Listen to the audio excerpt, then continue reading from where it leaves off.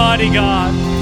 Wonderful, wonderful. Man, I'm loving this morning's service, but it's about to get a whole lot better. So I just want us to grab our seats right now. We are launching a brand new series here this morning called One Another. And as we go and launch a brand new series, who better to launch the series than our very own senior pastor, Pastor Phil Pringle. So get excited right now. I know how excited he was to share this message around our city here this morning. So lean forward, get your Bibles open, get your iPads or your phones open with your Bible apps. Get ready, lean in, because we're going to have a phenomenal morning as we hear from our senior pastor, Pastor Phil Pringle right now. So let's put our eyes to the screen. What a fantastic day it is. I want to give a big shout out to all of our campuses, all of our locations, all of our extension services around the city of Sydney, Oxford Falls, hi there, Avalon, the Avcats, Manly, Mossman, Wahroonga, Silverwater, Marylands, Bankstown, Penrith and Roselle congregations. You're fantastic, and look, I'm so looking forward to sharing this message with you, which relates to us being together as one body right around this city. And so as we come to this, we're going to have a look at the first scripture, which is in Luke 11, verse 2. And it says, "So he said to them, when you pray, say, Our Father, who is in heaven, hallowed be your name. Your kingdom come, your will be done on earth as it is in heaven." The most fascinating point about the way that Jesus has taught us to pray is in those first two words, where he says, Our Father. We live in an age where everything is so individualized that it has isolated us to the extent where we think it's just all about me. And so our prayer can easily become my Father. But Jesus put a line through the I being at the center when he said, Our Father. He was talking about you and me realizing that we are better together, that we do life better when we're not alone, that our potential is far greater, even individually, when we're working together with others than it is when we're just on our own. Right from the Garden of Eden, the Lord said, it's not good for man to be alone, for all kinds of reasons, for mental health, emotional health, physical abilities, all kinds of thinking patterns emerge when a person's alone and isolated that are not going to be healthy for them. But you know, when we get together and collaborate, even as a team here in church, and we find in that group think, we always are going to be more creative, and one idea sparks another thought, and all of that becomes the mind of Christ that we have, not just I individually have, but we together have the mind of Jesus when we are able to be united together and work together in harmony. So when Jesus says this, Our Father, the beautiful thing is that you and I have been brought into a family. It's not just a community. That second word doesn't say our leader, doesn't say our captain, doesn't say our president. It says our Father. And that's because we've been born of God. In our natural world, we were born because of our Father's seed. In the spiritual world, we are born again because of our Heavenly Father's Spirit coming into us. We are born again by the Holy Spirit. And so when not just one of us is born again, but you get 20 of us, 2,000 of us together, we are part of His family. That makes us brothers and sisters joined together by the same Spirit and by the same senior brother, Jesus himself. We have become family. And so if we have not been in a family or have had a pretty unfortunate family life or didn't even really have much of what anybody could call a family, being in Christ means immediately you're in a family. You have a Father. The church is like the mother that nurtures us and helps us grow. But we are always going to do better when we're together, when we're in unity. That's why connect groups are so powerful, because we are able to develop friendships and relationships and do life together with other people so that we're not isolated. So we're not dropping into caves all the time and trying to work it all out, which is what men do, definitely. We retreat when we're in trouble sometimes, and the more deeper the trouble, the less we talk. But when you're committed in a family to things like a connect group and to coming together at least once a week in congregational worship, you're brought into a place of communion, into a place of fellowship. And those things are what keep us healthy and keep us alive. All of us have seen those formations of geese flying through the sky, and they're in that V formation. And one of the reasons that there's a few reasons, but the main reason they're in that formation is because they will fly 50% further together than they would if they were on their own, because they fly in each other's slipstream. And they change the guy out the front so that who's got he's lifting all the heavy weight for a while, and they change him and put another one up there. And you'll always hear them honking, right? Honk, honk, honk. The geese are honking. That's encouragement from the others in the V to the guy up the front. You're doing well. Yes, you're going fine. If one of them drops out, falls to the ground or anything like that, two of them will also go and just sit with that wounded geese or goose or whatever it has happened to it until it's better, and then they will fly up again and join another V that's happening to go overhead.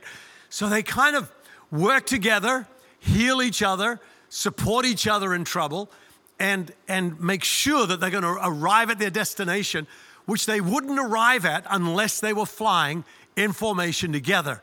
And God has called you and I in the church to fly in formation together. It's just how we do it. And we also always should have that beautiful culture of encouragement, honking from behind. Honk the local pastor, honk the service leader, honk the worship leader, honk the deacons and the assistants and the people in church, and honk your father and your mother and your friends. I mean, in an encouraging way, say, you're doing great, you're doing amazing. Be positive about other people, and we build each other up. That's called building the church. That's what Jesus said he'd do. I will build my church. And the way that you do it is by boosting other people. And when we have a culture of encouragement, appreciation, and gratitude, you start to be thankful to other people, which completely annihilates any feeling of entitlement, and that was due me. But when you say thank you and be grateful and appreciative and celebrate other people's victories and success, we start to discover how much better we are when we're doing life together. There's the picture also of the Belgian horses. I don't know if you've heard of Belgian horses. They are the most powerful horses in the world, and they do these massive horse pulls where they're pulling dead weight. And they find that one on its own can pull, sometimes around about 8,000 pounds. This is what I heard about.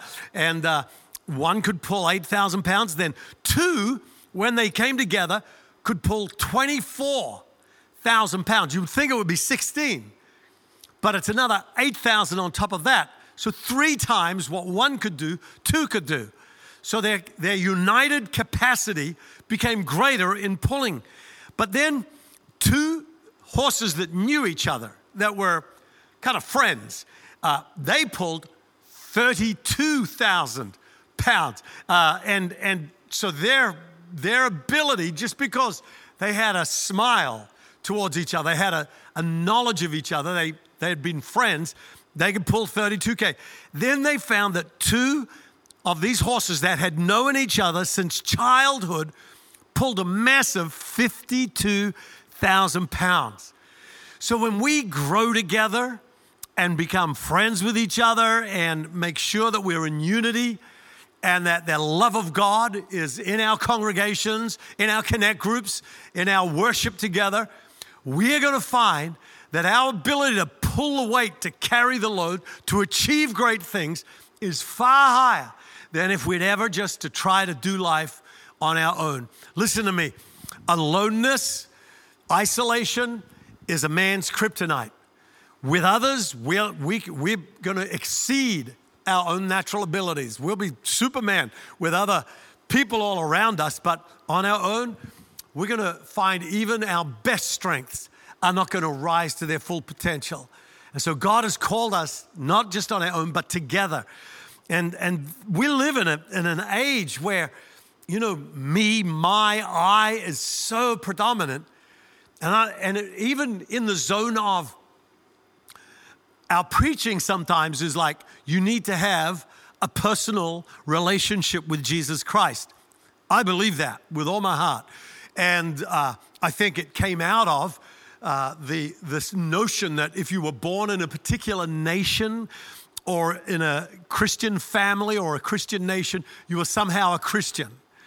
And so Billy Graham and other preachers wanted to make sure that people didn't just think that because they had a religious context and in a religious environment that they could conclude, yeah, I'm a Christian, because you need to have a personal relationship with Jesus. I totally agree with that, totally buy into that. However, God has called us not just to a personal relationship, but to a corporate relationship with Jesus so that we together know Christ and we together are the family of God, and that we sense that commonality, that union together, that unity.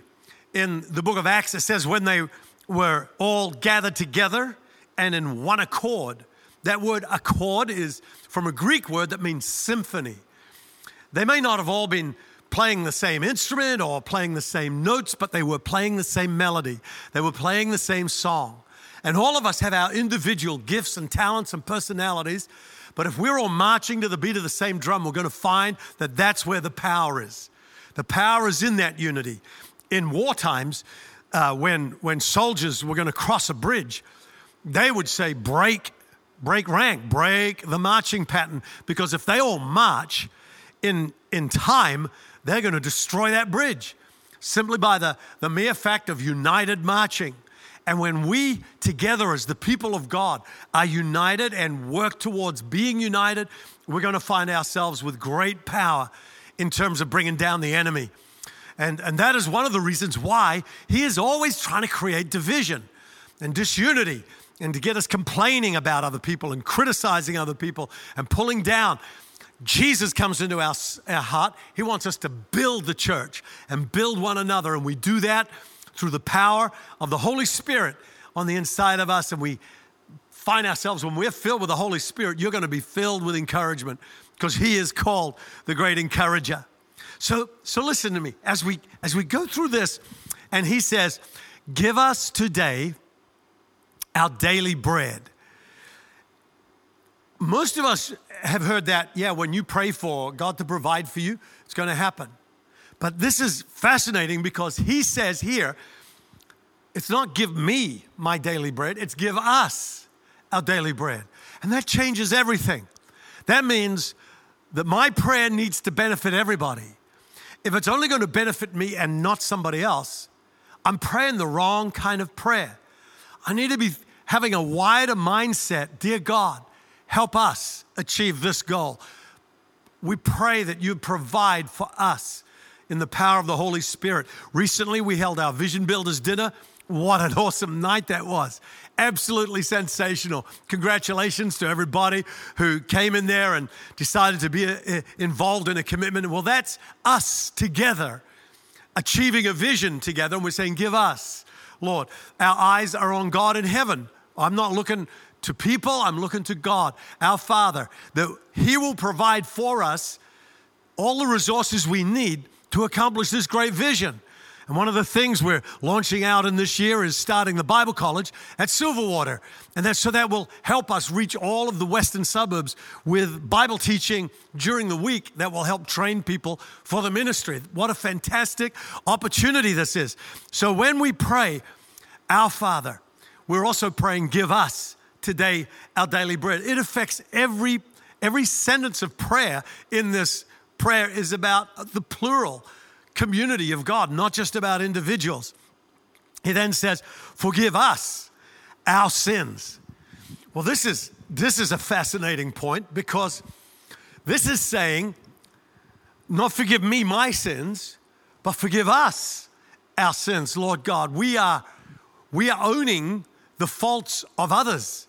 It's like the great intercessors of the Bible, Moses, when he said, forgive us, we have sinned. He hadn't done anything wrong, but he identified himself with his people. And here in Sydney, it's like Sydney has a lot of faults and wrongs inside of it. And for us to just point at them and say, you guys need to get right, that's not where God wants us. It's not where Jesus lives. He wants us to own it as say, Lord, forgive us. This city, we're part of it. Forgive us our sins. Heal us, oh God. And identify. That's what Jesus did on the cross when he became us. He was innocent, but he became somebody who was sin itself, the Bible says, so that I could receive his righteousness. So intercession is actually taking on our heart the problems of other people and saying, dear God, owning their problem as though it was ours, and saying, Lord, we got to break through this thing. We got to break this power off our lives so that we're set free in Jesus' name. And so the next part of this prayer is lead us, not into temptation, but guide us into the future. It's not just about guiding me. Dear God, show me what I'm meant to do. It's about saying, show us together, Father, what we're meant to do, so that all of us as C3 here in Sydney are saying, dear God, lead us as to how we can reach all the beautiful people of our city and help us feel that sense of being led together so that we have one vision and we commit our hearts into that vision, having connect groups in every town, every suburb, every street around the city of Sydney, having services that are constant all around the city where people can discover Christ, worship God. Lead us into this, Father. Guide us all so that we know what our part would be in terms of fulfilling that vision. And then in the prayer, he says, deliver us from evil. So anybody who's struggling, it's our problem too. And Paul says, rejoice with those who rejoice and weep with those who weep. Identify with other people. Remember those who are persecuted as though you're being persecuted too. And so he is saying, like, deliver us from evil. Even if you're not experiencing evil, we are praying for all of our church that we would see anybody who is having trouble in their family or struggling with sin or having all kinds of difficulties with problems from their past or their current difficulties. That's us. Anybody who's struggling in business, anybody who's struggling in their personal life or wherever, that's all of us, and we need to feel that.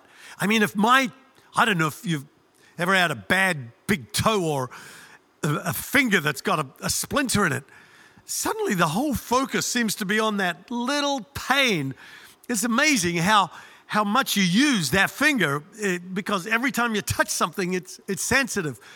Well, when there's a member in our body, in the church, a member of the body of Christ that is suffering and struggling, we need to be able to bring healing there and be mindful of them and not just ignore them because we're on our own pursuit. The selfishness of our generation is causing so many difficulties. If we could get out of ourselves, pick up our cross and die to that self, deny ourselves, we will find ourselves fulfilling all of what God has got for us so that we're not just self-centered and self-oriented, but we're out of that miserable little cycle of world and we're actually living for something bigger than ourselves, using our talents, using our skills, using our experiences to fulfill the purposes of God for his church and for other people. Deliver us from evil. I mean, thank you, Jesus, that he will do that. As we pray that people will find themselves unshackled from the chains that have held them. In the New Living Translation, Jesus says, we know the scripture, if two of you shall agree on anything, but I love this translation where it says, I also tell you this, if two of you agree here on earth concerning anything you ask, my Father in heaven will do it for you. And then he says, for where you are gathered in my name, I'm there right amongst you. That's a magnificent promise. And the fact is, he brings it down to just 2. You can't get any less than that. He was making it as easy as possible for us. He didn't say if 10 of you or if 100 of you. He said if just 2 can get together and agree on anything and you gather in my name. Well, when you gather in the name of Jesus, you're gathering in the purposes of Christ to win lost people, to worship God, to build the church, to reach out to a lost world. When that is the reason we gather together, that he is going to be there every time we gather. When we gather in the name of other causes and whatever, there's no promise that he will be there. But when we gather in the name of Jesus and we agree together on that purpose, he is there, and anything we ask, he says, my Father will do it for you. So the place of agreement is the place of power. The place of agreement is the place of authority. The place of unity is the place of fulfillment of prayer. And so it behoves us deeply to make sure that we're not carrying offenses or grudges or unforgiveness or resentment towards others, but deal with that. Forgive them, let it go, pursue unity, pursue peace with one another. Don't let anything get in between us, because when we come together and pray in the power of unity, we will see the Father's hand swiftly move into action in Jesus' name. And I believe that that happens is every time we come together as a connect group, we're going to find ourselves joined together, looking after one another in deep prayer and finding ourselves getting answers to prayer. Just in these closing moments of this message, I wanted to remember the story in Acts 12:3, where King Herod had arrested Peter and he was in prison. And the whole church, the Bible says in Acts 12, started to pray for him. They all gathered together and they prayed. And in the morning, Peter was going to be killed. He was chained with 2 guards, one on either arm.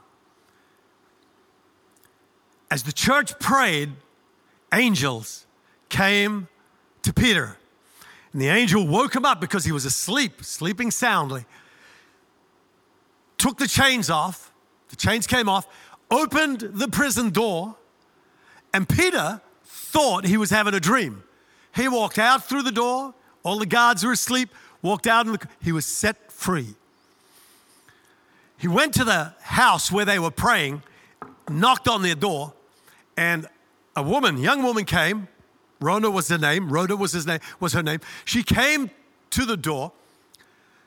She heard his voice, thought it was Peter's ghost, and couldn't believe that what they'd been praying was actually going to be answered. Ran back inside, said, I've just heard Peter. It must be his ghost. And they all ran to the door, and it was Peter in actual truth. My point is, they were praying, but kind of didn't believe that what they were praying was going to happen. Because when it happened, they go, no, it couldn't be. But it did happen. The chains came off. People in prison were set free. And they ended up in the house of God. With all my heart, I believe that unity can even be greater sometimes than our faith.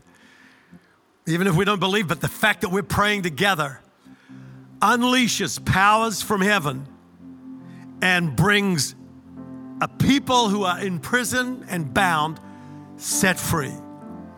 And I believe that as you and I find ourselves committed to our connect groups, to our congregations every week, as we come together and we pray, in that unity, we will see our city set free, released from prison, chains falling off, and walking their way into the house of God. Let me pray for you as we come to a close. Heavenly Father, I pray and I believe that you'll touch all of our congregations all around the city, that great blessing will rest on our unity together.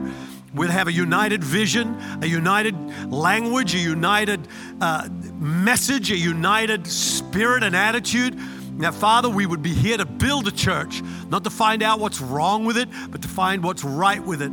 Lord, and to bless all those people around us in a culture of encouragement, celebration, and appreciation in the mighty name of Jesus. God bless you. Have a fantastic day. Come on, let's give the Lord a round of applause. Why don't we stand to our feet? What a great message from our senior pastor, Pastor Phil. I preached a message a few weeks ago about we go together. And that message is so key. The enemy's always going to be trying to get us to be on the outer, to not be on the team, not be part of the team. Can I say fight? Fight with all your might to remain on team. Fight with all your might to remain together. It'll be such a key to your power. It'll be such a key for the power for our future as a church. I look back at my life. I've faced some big things in life.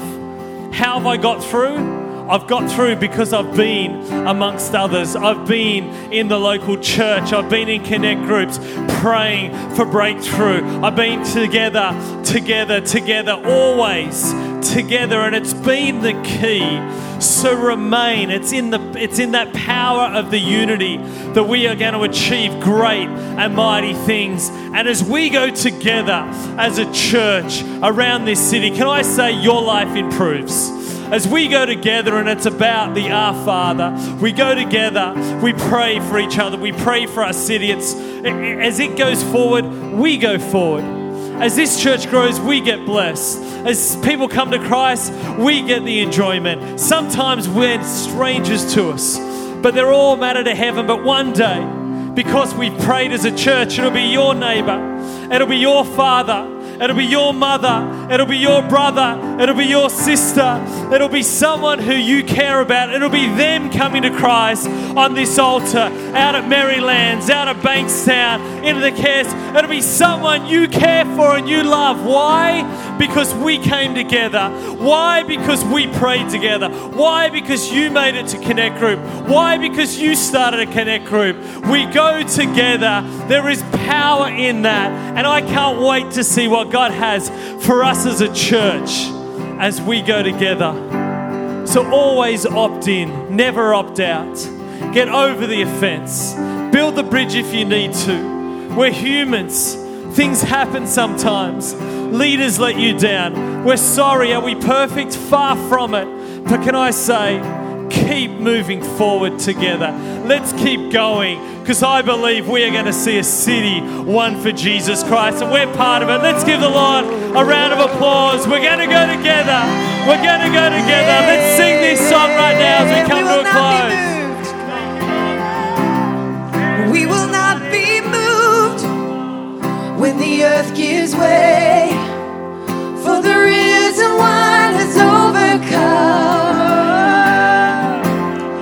And for every fear, there's an empty grave, for the risen one has overcome. Jesus, we will not be moved when the earth gives way, for the risen one has overcome.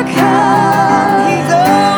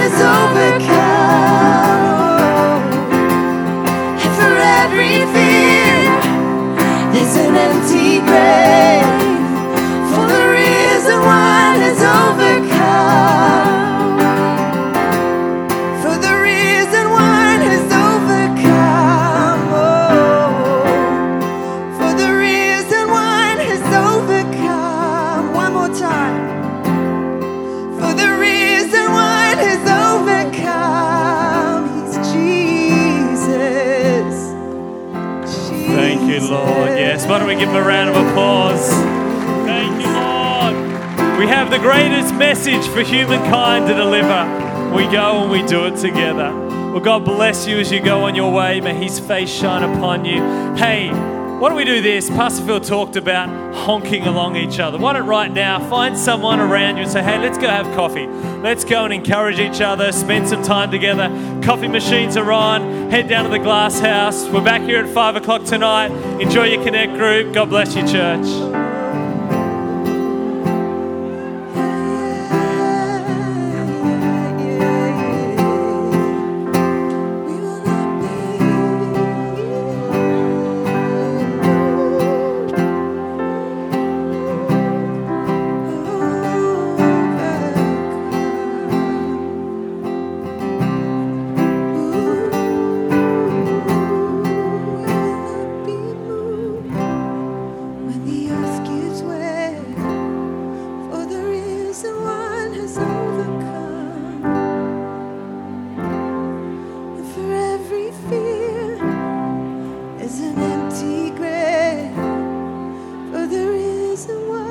Overcome.